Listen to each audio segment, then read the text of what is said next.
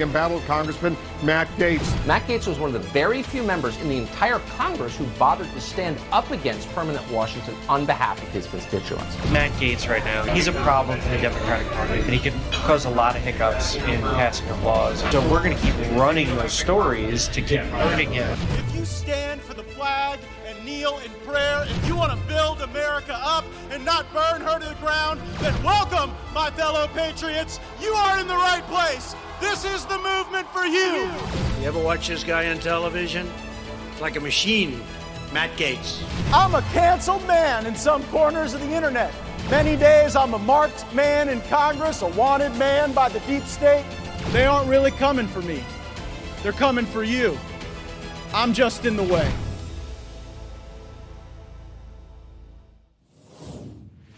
You guys are spasming into this reflexive response, and you call it an emergency hearing, right?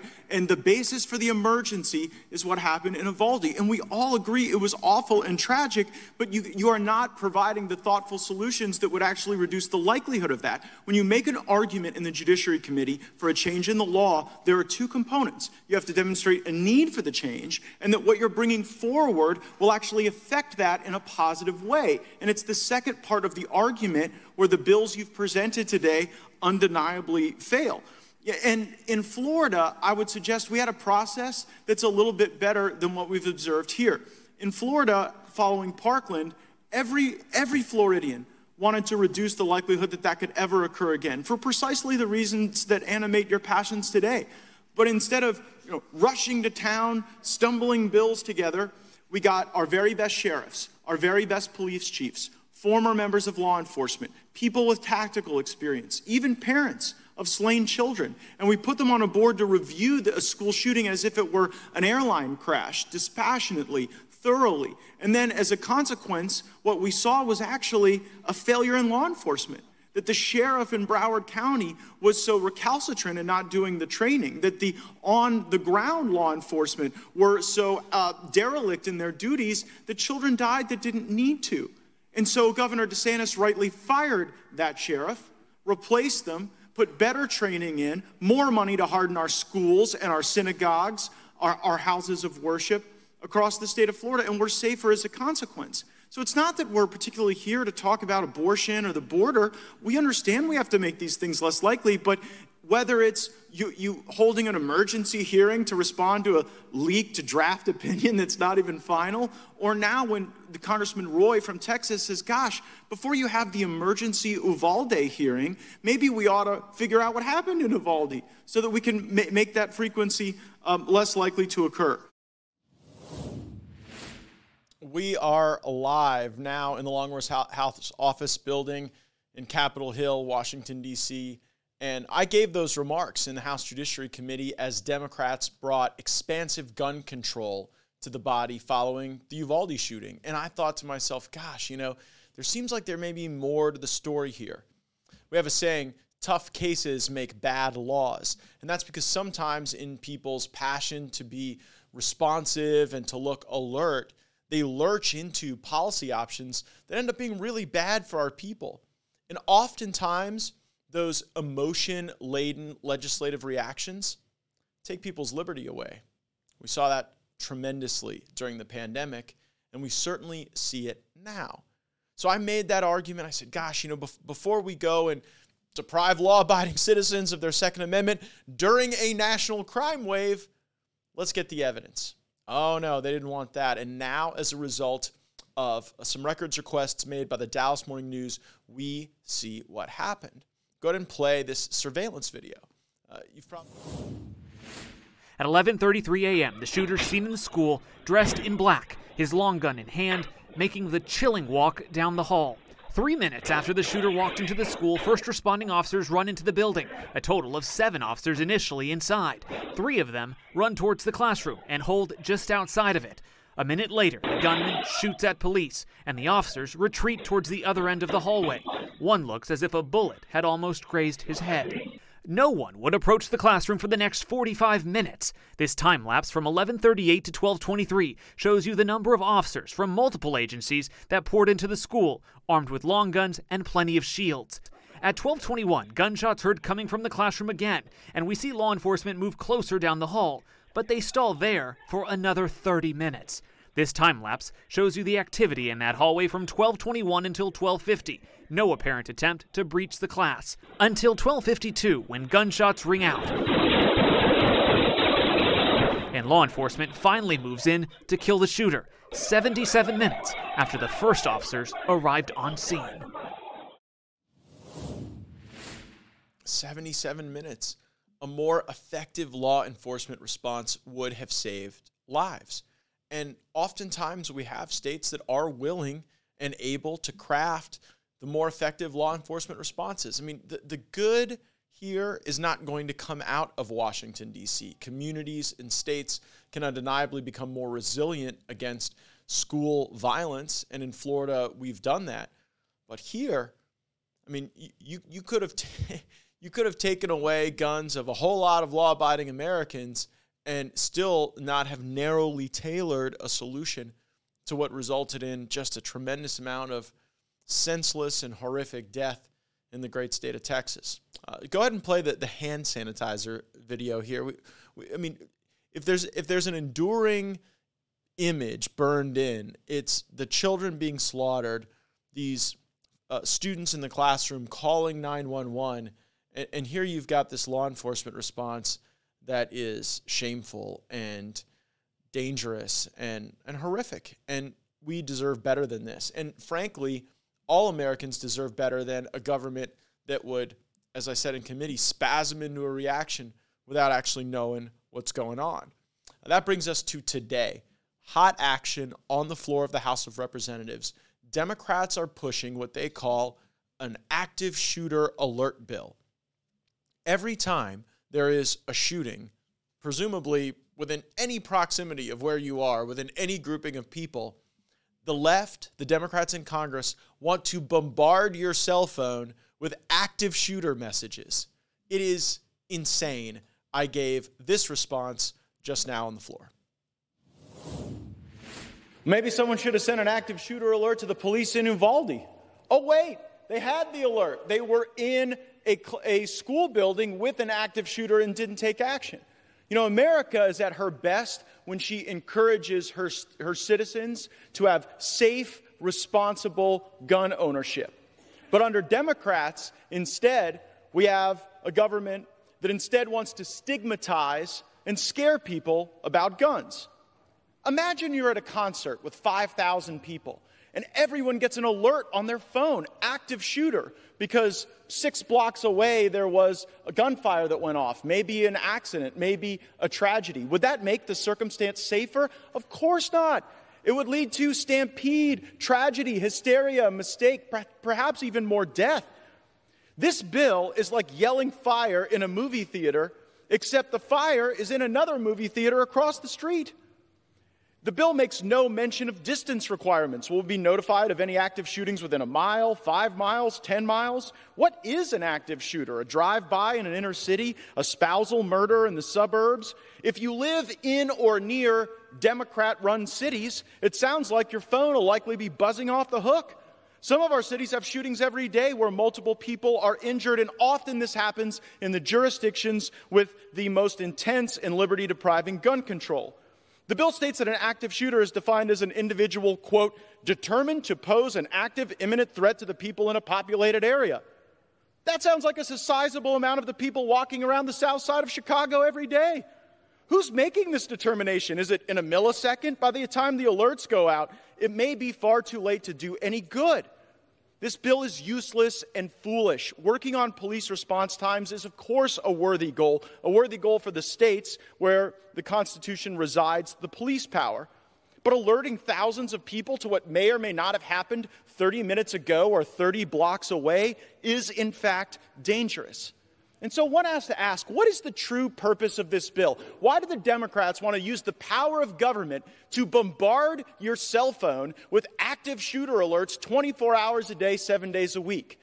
It's because they want you to be afraid of the Second Amendment. It's because they want you to be afraid of responsible gun ownership. And they hope that if they program you and bombard you long enough, that you'll hate your own Second Amendment rights, or that you may tattle on your neighbor who is lawfully and rightfully exercising theirs. The American people should not fall for this. I yield back. The American people shouldn't fall for it, and the American people deserve a government that will actually stand up for the virtue of safe, responsible gun ownership. But all you get from these Democrats in Congress today is anti-Second Amendment fear porn. And they want to plow it into your phone each and every hour of each and every day. I'm going to vote against this active shooter bill, and I would encourage everyone watching, reach out to your House members, reach out to your senators, let them know that you don't need the government in your cell phone just evoking fear and trying to create an anti-gun society out of the United States of America. Certainly the will to fight was not something that we saw in these police responding in Uvalde, a will to even engage in responsible law enforcement. But the will to fight is actually something that we also have to frequently assess around the world, not just in our own country. And we've actually been really, really bad at it. You see, the neoconservatives and the interventionist Democrats, they want you to believe that America can be replicated in faraway lands, that there's nothing really special about our land or our people or our culture, that we could just go to some cave in Central Asia or some grouping of sand dunes in Arabia and build Jeffersonian democracies out of sand and blood and oil. Well, that's not how it works. And oftentimes, we spend your tax dollars, we spend the treasure of our nation, we deploy the credibility of our society, and we spill the blood of our bravest patriots in conquests that we should not be involved in coups that we should not be supporting, and in the affairs of other nations best handled by them. It was an interesting point, and we got an interesting admission from truly one of the most despicable deep staters, former head of the former director of national intelligence, James Clapper. Listen to former DNI Clapper in these remarks.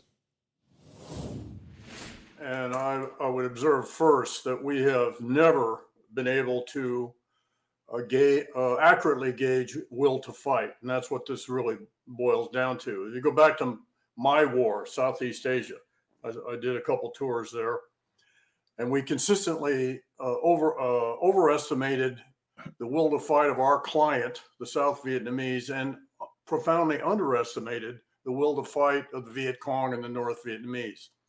Fast forward to Afghanistan. Similarly, we underestimated the will to fight of the Taliban and overestimated the will to fight of the Afghan government or the Afghan military and the viability of its government.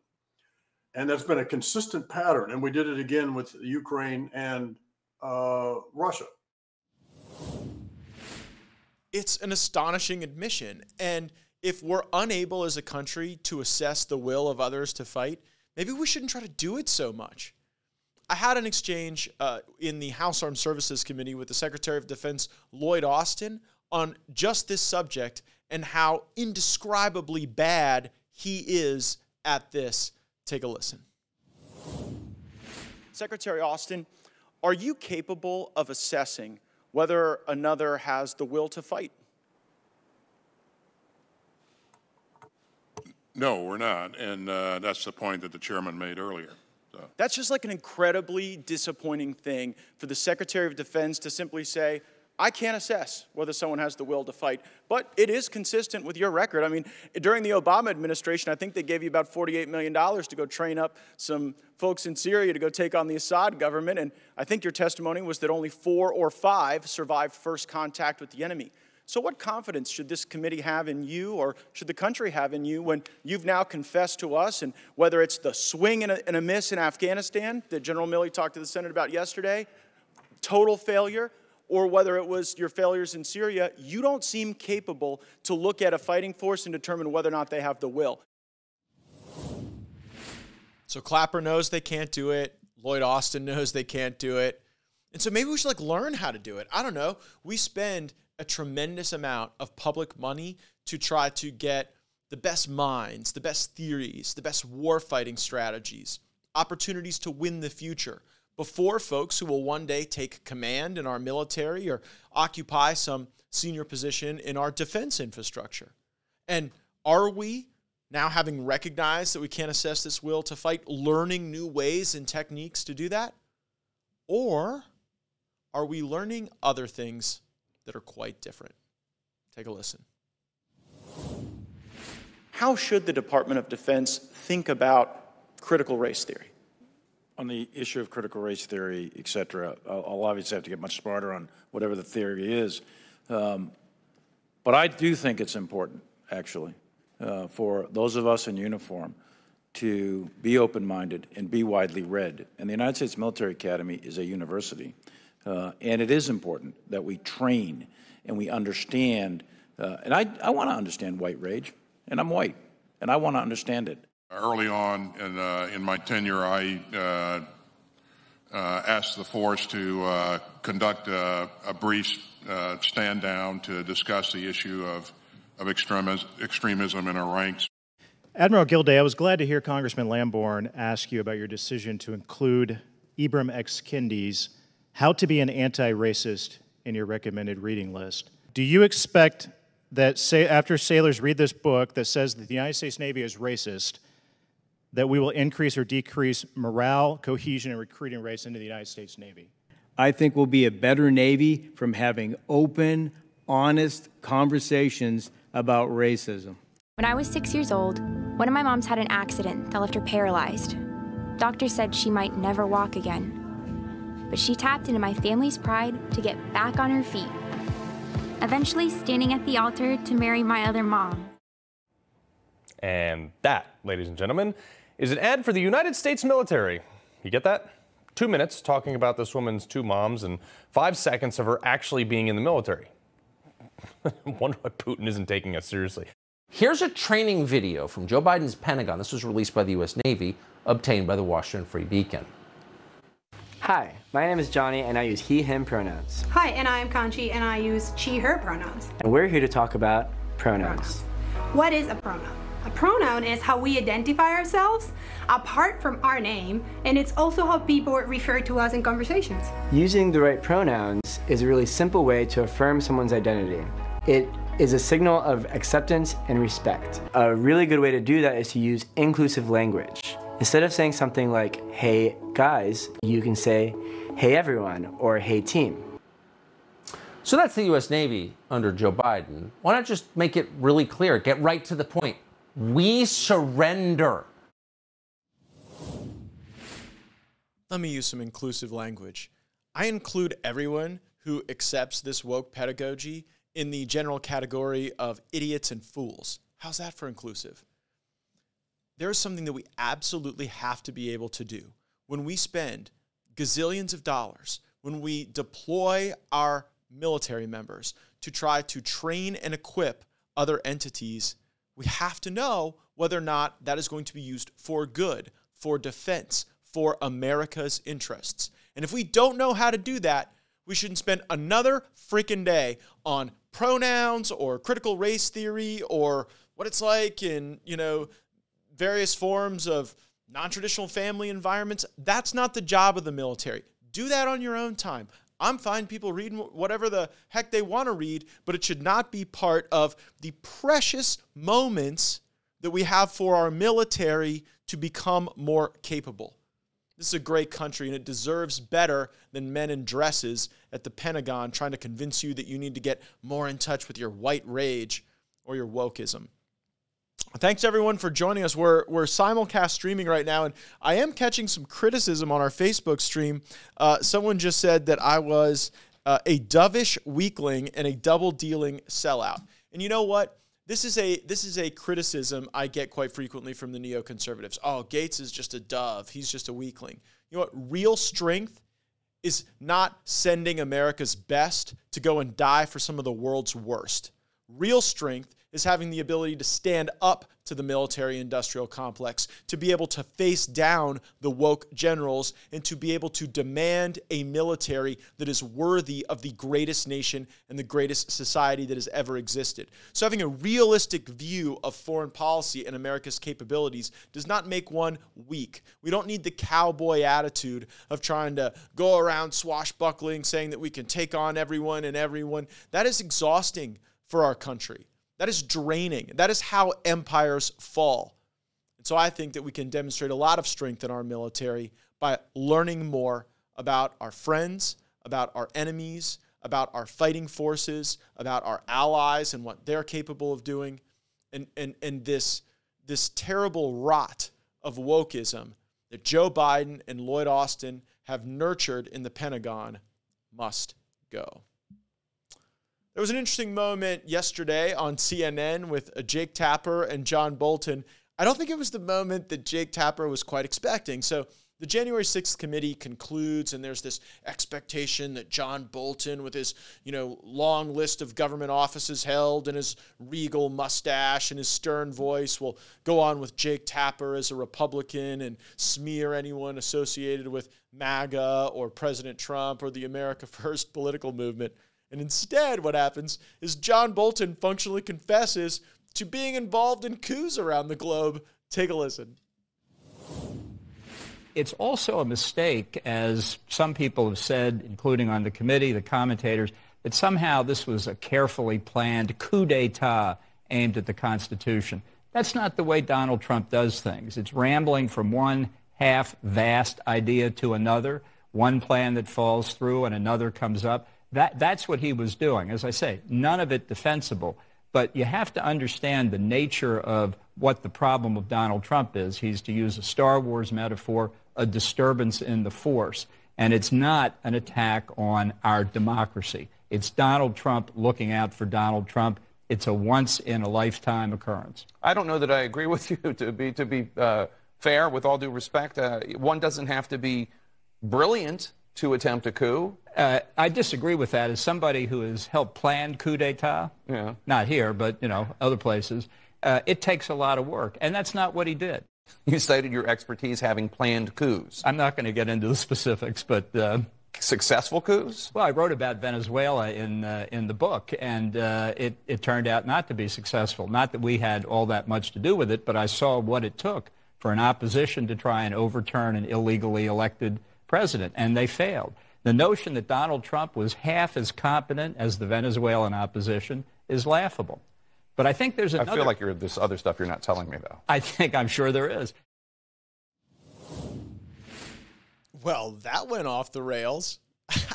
Lex on Facebook says Bolton is a leech. I would agree with that assessment. Alan on Instagram says keep fighting, no one else is. Remember, we simulcast stream this show on, Facebook, Instagram, Twitter, Getter, Rumble, YouTube, and our podcast is always available anywhere you listen to podcasts. Make sure if you're listening, give us that 5-star rating, especially if you're listening on Apple. I'm so close to 4,000 ratings, and you guys could really help me get there. Jake Tapper was trying to help John Bolton get there on the description of the various and sundry coups that he's been involved in. And I left that conversation really astonished, but also of the view that John Bolton is categorically against any coups that he himself was not a part of planning. So take comfort in that, America. Take comfort in that world. I remember talking with President Trump about John Bolton, and he always kind of viewed Bolton as a mascot when he was in the White House, less a thinker and less an architect of America First foreign policy. Bolton was a guy that Trump liked to just bring around the Iranians because he knew it drove the Iranians crazy. And Bolton eventually kind of liked the fact that he was back at the table and people were listening to him because that hadn't happened in quite some time in his career. But then he got the joke. Bolton fundamentally understood that Donald Trump didn't really listen to him, didn't really respect his views, but instead just brought him there to troll other people. And upon realizing that, Bolton left and wrote a book that probably had a bunch of stuff in it that wasn't true, because that's what John Bolton does. He writes books about people who he used to work for. Maybe that's a lesson for anybody else that might want to hire John Bolton. Moving on to another issue that's a little closer to home in the state of Florida. All Americans know that the Dobbs decision has overturned Roe v. Wade and Planned Parenthood v. Casey. We now are a pro-life nation, and that's going to give our states the opportunity to embrace life and advance life and create greater ease for adoptions and the creation of families. And that is something that enhances the humanity of all of us, a pro-life culture. It's something very different than we've seen on the radical left with threats of intimidating justices and engaging in nights of rage and violence. And we've even seen folks go to like the crazy extremes of suggesting novel, new, and innovative ways to kill unborn life. Take a listen to this report from CBS News. This is all about bodily autonomy and choice. And so, people have a right to be pregnant and have a pregnancy, but also not to have a pregnancy. Dr. Meg Autry, a UCSF OBGYN, said she's had the idea for a vessel that would provide surgical abortions and reproductive health care services for a very long time. But it was the recent Supreme Court decision that helped inspire her to kick it into gear. She's now spearheading the Prowess, which stands for Protecting Reproductive Rights of Women Endangered by State Statutes. The vessel would be located in federal waters in the Gulf of Mexico, near states where abortions are banned. She wants to offer the services at low or no cost. People that care deeply about access to reproductive rights know that we have to be innovative and creative in order for patients to be able to continue to have access. We know internationally that when access is limited or abortion is illegal, patients die. The cost, at least $20 million. Dr. Autry said the Prowess is looking for donations and ideally a donated boat.